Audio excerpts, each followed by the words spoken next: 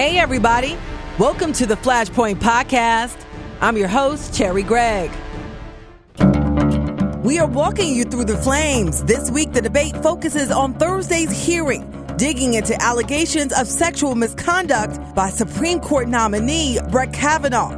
They captivated the country. I believed he was going to rape me. I have never done this. The impact the proceedings will have on the midterms. It's just going to make the divide worse. Are we going to get our best and our brightest and our most talented to go through this kind of scrutiny? On sexual abuse survivors. For me, watching this hearing, it was triggering. And the courts long term. They are the youngest members of the Philadelphia School Board. Because we're in these schools every day. So I think it's definitely a big task. This duo's mission and their effort to give voice to 200,000 public school students. We'll be right back.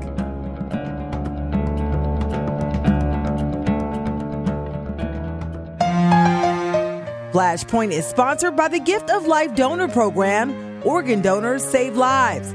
Register today at donorsone.org.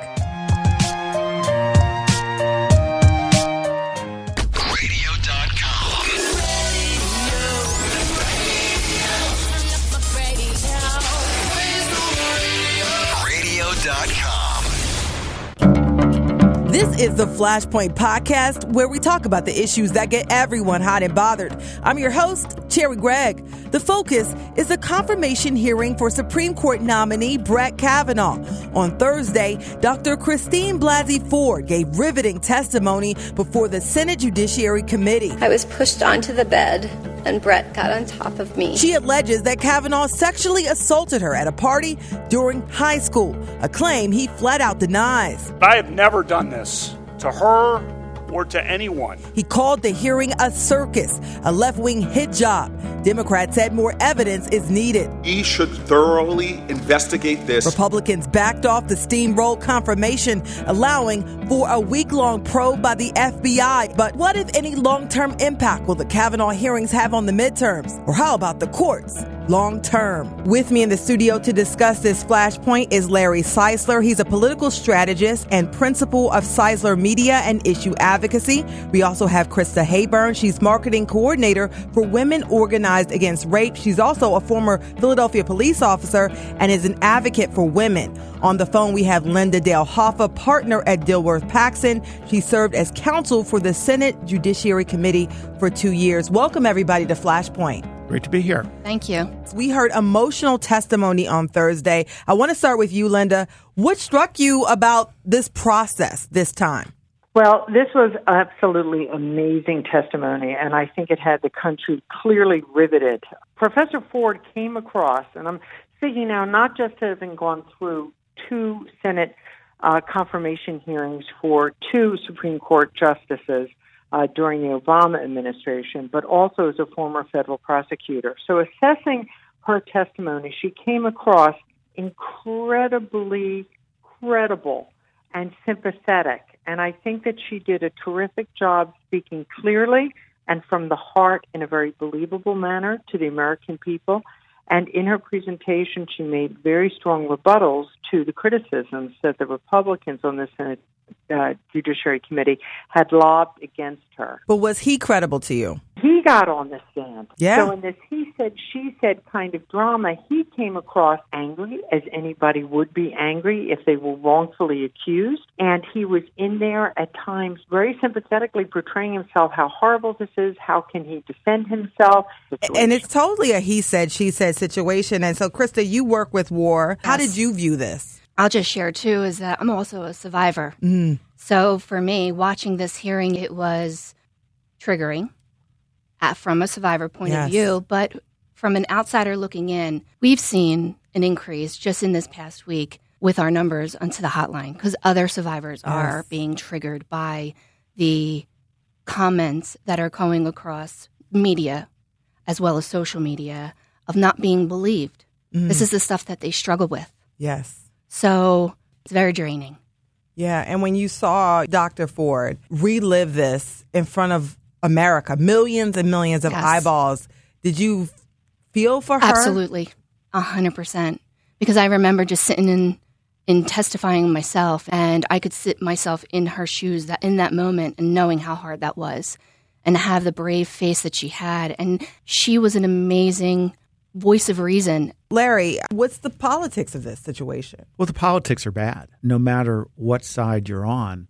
I think take out events like 9/11 and whatever.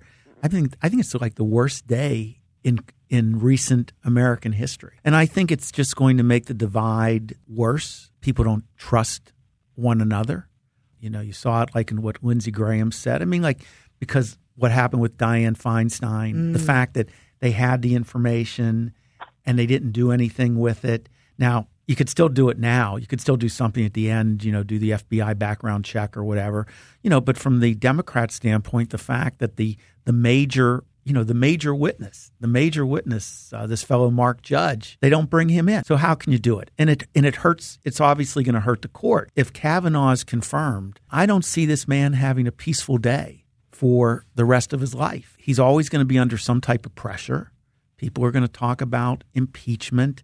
There's going to be lots of things. I feel for his family. It's just not good for the system. But I think politically, it is going to charge up people, especially in the closer election. And the Republicans may view that as beneficial because of the simple fact that they would get to sway the court for at least a generation. Yeah, I think some Republicans will, yes. They say it's worth it. It'll be worth it. One of the big issues, this man has written articles saying that he does not believe a sitting president should be indicted. He's basically President Donald Trump's get out of jail free card. Isn't that true? That's one of the reasons why the Democrats want to tank him and why the Republicans are hell-bent on making this happen? What the Democrats want to do is they want to delay, because their hope is that no one goes on the bench before the midterm elections. They hope that they take control of Congress.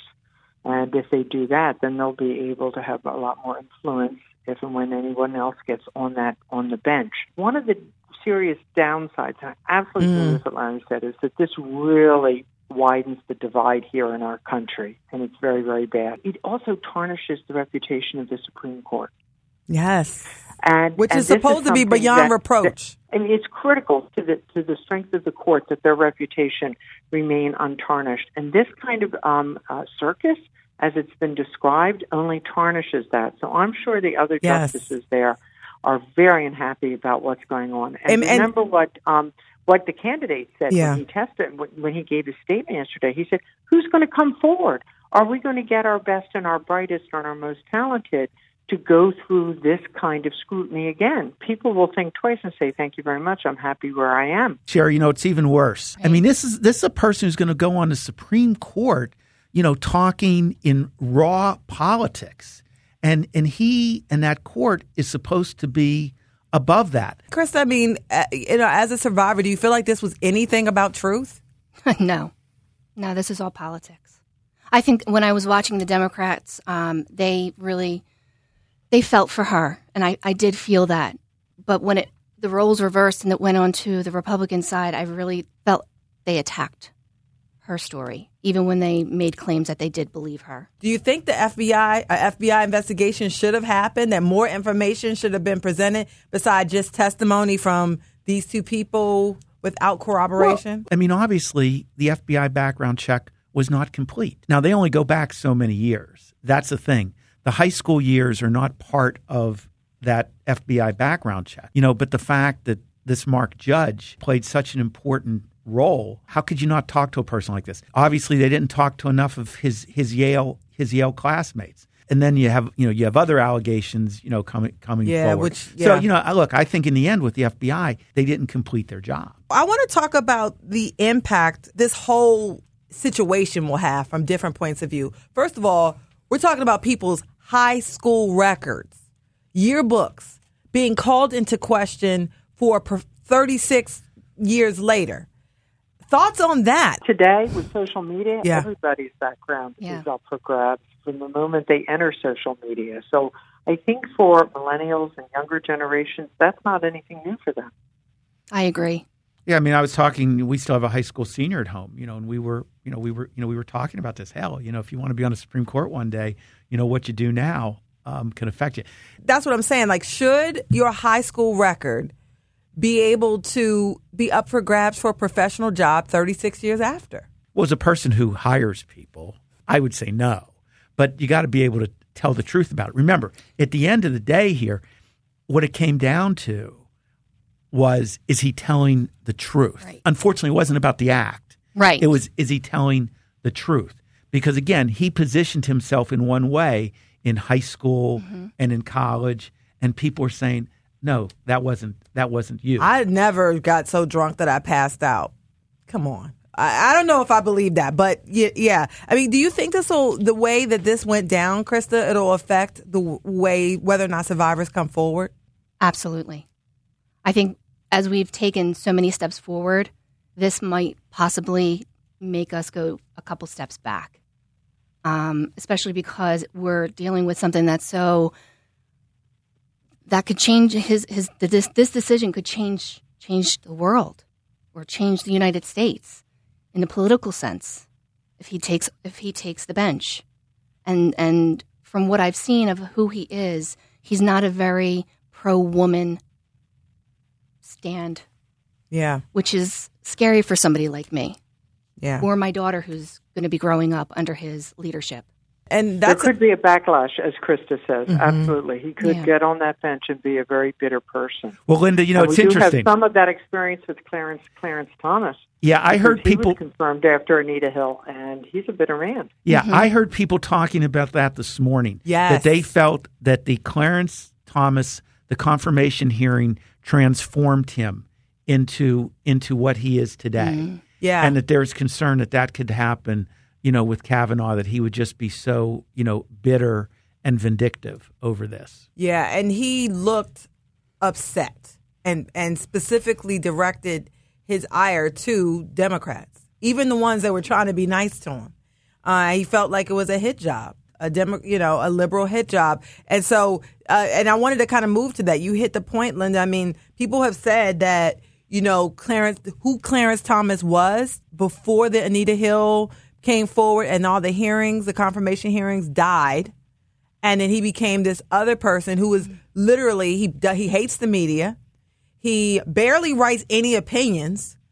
And he does not care what anybody says. He just does what he does. And he was literally one of the most conservative voices on the court. Truly one of the most conservative. And he never asks questions during the arguments. He's not engaged. One of the important things about being on an appellate court is to be someone who can work with others so that consensus can be formed. And the court, it's very important to speak with a very strong voice and a unified voice. That gives the court even more power when it speaks. But from Clarence Thomas, often he's dissenting. And he's a lone voice, and he's a lone figure, and he's isolated. And so, given that experience, I don't think it bodes well with what the lessons learned from this confirmation hearing will be for this new nominee. Yeah, and that's the interesting part, because Democrats, a lot of civil rights groups, a lot of folks were concerned that if Kavanaugh gets on the bench, it's going to be horrible for lots of minority groups, immigrants, all these groups. And now Democrats, by, pushing this forward in this way, could actually make it even, I don't know, it could be worse. Even worse. In other words, pushing him further to the right. There have been experiences, as we all know, from Supreme Court justices that they evolve over time as they're on the court, and they learn and they see things from a new perspective. But if this is an experience that makes one very bitter and very isolated, it makes it less likely that they can evolve in a way that will allow them to change in positive new directions. I mean, he's obviously very upset. Kavanaugh was pissed off. I mean, that's putting it nicely. Yeah, about this. I mean, he looked flabbergasted, like, I can't even believe I'm here talking about what I wrote in my yearbook, God knows how long. But do you think, as far as the American people are concerned, that he's just tainted? And that no one will ever look at him like a fair guy, ever, no matter what he said. I don't think he's ever going to have a good day going forward. I think he is tainted. There's no doubt about it. Over the next weeks, months, years, more is going to come out. They're all going to do their interviews. They're going to get to Mark Judge. There's going to be more. Should they have just said, you know what, we're going to move on? Is it going to all be worth it? I think that perhaps it could have been, let's regroup. We've got plenty of qualified candidates. Here's another one. But I think the timing, as I mentioned earlier, is the most significant thing. They wanted to get a conservative on the bench before the midterm elections to deliver something that had been promised. And that would be very helpful to them in the midterm elections. Because this is Flashpoint, we have to wrap this up, assuming that Brett Kavanaugh gets the nod, yes. What does that mean? It means that the conservatives will have a solid majority and that the court will take a sharp turn to the right. Politically, Correct. I think it is going to energize Democrats even more in the midterm election. And what does it mean for survivors? It's going to be more of a band, and Me Too is going to really start voicing their opinions a lot louder. So Me Too is going to grow. I think so, absolutely. What happens if, on the other side, the nomination is tanked? It means that someone will not be on the bench before the midterm elections. That may energize the Republican base for the midterm elections. If Kavanaugh is pulled or delayed, I think it is going to energize Republican voters because they're going to feel it was a setup. That's number one. But number two, I think that President Trump would name his new nominee very quickly, and I think people know who it's going to be. And then those senators in those states that were carried by Trump who are running for reelection are going to be back in the same predicament that they were with Kavanaugh. Kavanaugh's tanked. What does it mean for survivors? It means that their voices were heard and somebody was believed in the most highest judicial committee hearing, which would be incredible. Well, with that, I want to say thank you to Larry Seisler, thank you to Krista Hayburn, and thank you to Linda Dale Hoffa for being on Flashpoint and talking about this issue in the news. Next up, they're the voice of 200,000 students. It's about having a plan. You all have one end goal. The Philadelphia School Board's youngest new members. We'll be right back.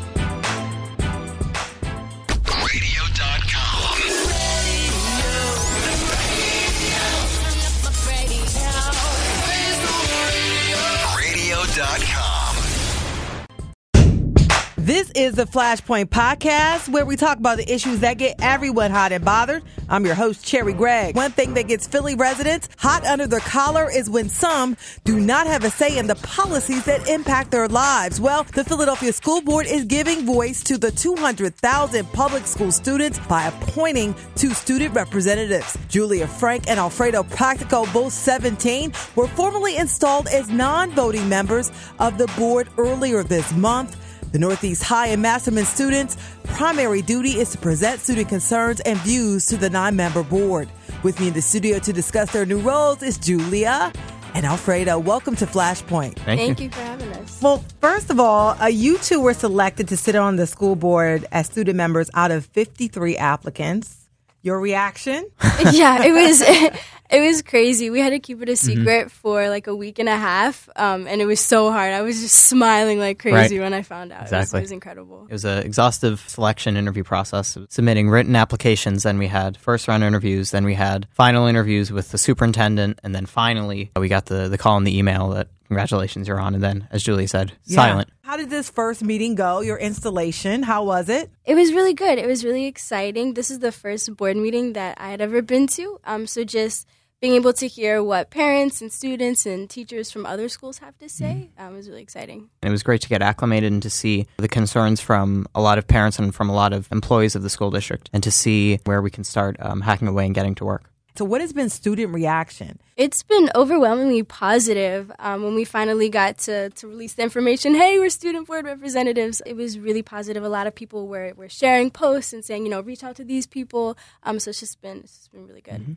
200,000 students. I mean, all ages. With your goal to kind of like open the door so people can know who you are and talk to you. We really want to get down into the schools. It's a vast city, and there's schools all over. Yes. And it's really important that for us to hit everyone, we visit as many as we can, and we really have great conversations. So the first thing, we're already starting to plan some of our first events, going to schools and to actually have frank discussions from equal footing.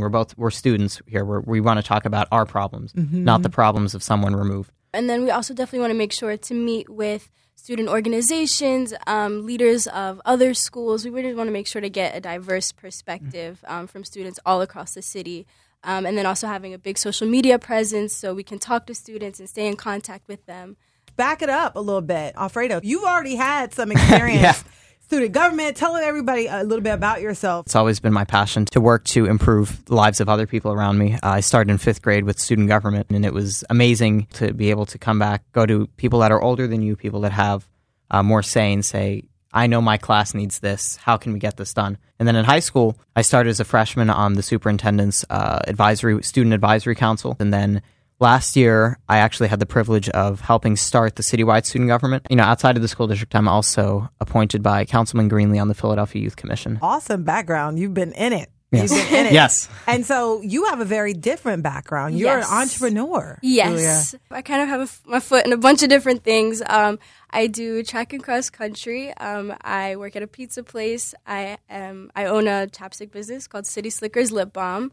And then when I saw this, I was like, wow, this is a chance to present student voices to the board. I want to make Philadelphia schools the best that they can be. And so when I saw this position, I was like, wow, this is something that I really want to do. And so even though in the future I want to be a surgeon, I want to go into biochemistry, I think just learning how to work with different people and hear other people's perspectives will just help me in the future. Yeah. I always wonder what students think, when you guys read the newspaper or you hear the news stories and they say toxic schools and they say all these things, lockdowns, or you hear about the central student who got shot. I mean, when you guys hear this, how does it impact you when this is your school district? Kind of the reaction is surprisingly subdued because these are our schools. We've seen buckets in the hallways because we know that there's a hole in the ceiling. We've seen the pipes that are exposed and have asbestos, and we've lived through some of the worst budget cuts that the city's ever seen in the school district. So in a way, it's kind of numbing, like it's our reality. But then it also makes you feel, why is this happening? Yeah. And then that's where, we come in and say, well, what can we do to make it better? And it seems like things are shifting. Yeah, definitely. It just shows that there's a lot of room for improvement, and that's why we are here. But part of the thing that's so great is that we have a superintendent and a board who are so willing to listen to the student opinion. So they're very willing to listen to what we say when we say, this is a problem, this is something that students are facing. Yeah. How can we fix it? We have people who are listening. What would it take for you guys to go through, graduate, high school, and to look back and say, you know what, this year was very successful with me being, student rep on the school board? I just really want to see a permanent change. I want to hear students' ideas, and then by the end of the year, see some of them put in action, just leaving a mark, and also kind of setting the expectations for the people who are following us for student representatives in the future. For me, it's maybe not as tangible, but it'll be a measure of our success of how many people are reaching out to us and how many people are coming. That's a good measure. Where can all these students get in contact with you? So we're working on setting up our Facebook and Instagram and Twitter. Those should be coming in the next couple of days. Right now, our email is studentboardrap@philasd.org. We can also be contacted on the school district, philasd/school board, the school district board education website, or through Twitter. So congratulations and thanks for being on Flashpoint. Thank you. Next up, a Montgomery County commission that supports change. Dealing with all forms of discrimination towards women. Their effort to open dialogue and honor women who shape America's future. But first, here's this week's Flashpoint on the tweets with Flashpoint associate producer Brianna Bonds. Hey, Brianna. Hey, Cherry, we're taking it to the tweets, getting your opinion on the Flashpoint topics everybody's talking about. So again, we had 2 polls this week, so let's get right into it. We had to touch on the Kavanaugh thing again because it's the big topic this week. So we asked, should the FBI investigate the sexual misconduct allegations against SCOTUS nominee Brett Kavanaugh? The options were yes, less biased, no, it's a delay tactic, maybe fairer process, and I'm not sure. We had 133 votes, Cherry. Wow. Yes, so within minutes of me posting this, I looked and we already had 98 votes. Wow, folks really engaged on this one. What was the answer? The top answer was, with 62% of the vote, yes, less biased. Yeah. A lot of folks have said that the FBI needed to take a look at this. All right, so the next question that we asked everyone in our poll was, Which should employers deem more valuable when hiring? Education or work experience? Options were experience is better, education is essential, both are important, and depends on job. So we had 27 votes. Well, first, let me just tell you, Cherry, nobody thought education is essential. Wow. Okay. This is Philly, though, where 170,000 people do not have college degrees. So that actually got 0%. So the top answer was, with 44% of the vote, both are important. And then with 30% was depends on job, and 26% thought experience is better. So top answers, both are important and depends on job. Yeah. And that kind of shows that Philadelphia is anti-knowledge discrimination. Most people would seem to think that experience is partly the best teacher. Yes, that's life. Okay. So that's all for this week. Make sure to subscribe. Follow us on Twitter at Flashpoint Show. Thanks for listening. All right.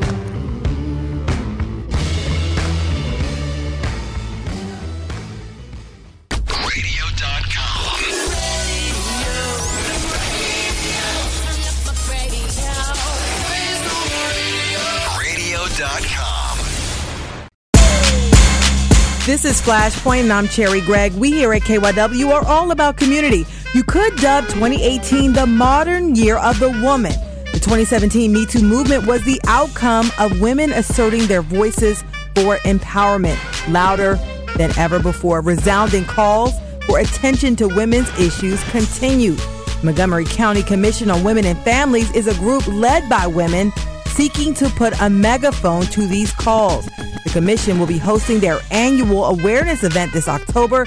Here to tell us more about their ongoing effort is Vice Chair and spokesperson Teresa Harris. Welcome to Flashpoint, Teresa. Thank you for having me. So, first of all, what is a problem that the Montgomery County Commission on Women and Families seeks to solve? It's not just one problem that we're looking at. As a commission, we like to address a variety of problems that women and families are facing. And, recently, most likely it's been women's issues in terms of women's rights, diversity. Through our event in October, we'll be hosting the Women's Law Project, and they've done a lot of work with legislative action when it comes to dealing with discrimination, all forms of discrimination towards women.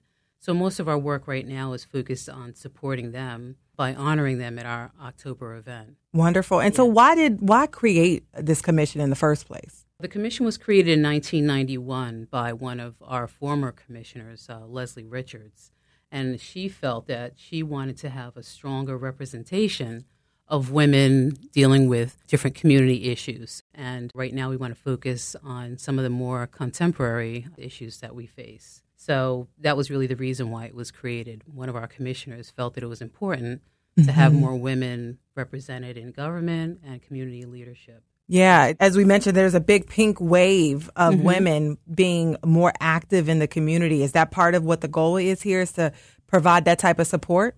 Yeah, I mean, that's definitely one of our primary goals right now through awareness, education, and empowerment. Those are our three main focuses that we have. So we look for ways that we can support women in different ways. Last year was through business, and this year it's through social activism.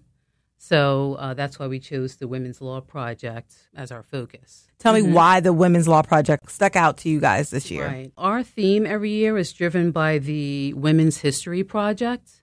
And this year's theme is Nevertheless, She Persisted, honoring women who fight all forms of discrimination against women. And this event really gives us an opportunity to honor women who have shaped America's history and future through their tireless commitment to ending discrimination against women and girls. And the Women's Law Project really exemplifies that with the legislative actions and support and resources that they offer to women who have suffered different types of discrimination, such as sexual harassment, pregnancy discrimination, unequal pay. Those are the three issues that we'll be talking about during our panel discussion in October. Yeah. And so tell me about the event. The event is on October 11th at 6 p.m. at the Presidential in East Norriton, Pennsylvania. We'll be having a 1-hour dinner and networking time, and then right after that, the panel discussion with three members from the Women's Law Project, including their executive director, Carol Tracy. Yeah, Carol's awesome. She's been on the show before talking about, we've had multiple shows specifically surrounding the many issues facing women. Right. And the recent uptick in the number of women stepping forward in leadership roles. And we have so many women and women of color specifically across the country who are winning the primaries and are in good positions. Yeah. In the midterms. We're hoping to support a lot of different, whether it's the discrimination factor or dealing with other issues that face women, healthcare issues, legal issues, divorce, whatever would affect a woman and her family. That's where we try to find ways to be supportive. Is this open to everyone? Can anyone come out, or are you primarily focused just in Montgomery County? Most of the activities that we do are in Montgomery County focus, but, anyone's welcome to come to the event. We still have sponsorships and tickets available, so we'd love to have as many people as, we can get. Yeah, it sounds like a great opportunity to network. So thank you so much to Teresa Harris. She's vice chair and spokesperson for the Montgomery County Commission on Women and Families. Their event, again, is in October. The website is montcopa.org/MCCWF. Thank you so much, Teresa. That's it for the Flashpoint Podcast. I hope you enjoyed this exclusive content. Follow us on Twitter. Our handle is Flashpoint Show. You can also follow me at Cherry Gregg. Subscribe to the Flashpoint Podcast for exclusive content using the radio.com app, Apple Podcast app, or other platforms. Simply search Flashpoint KYW. If there's an issue that makes you hot under the collar, let us know and we'll walk you through the flames. As astrophysicist Neil deGrasse Tyson once said, I dream of a world where the truth is what shapes people's politics rather than politics shaping what people think is true. I'm your host, Cherry Gregg. Until next week, thanks for listening.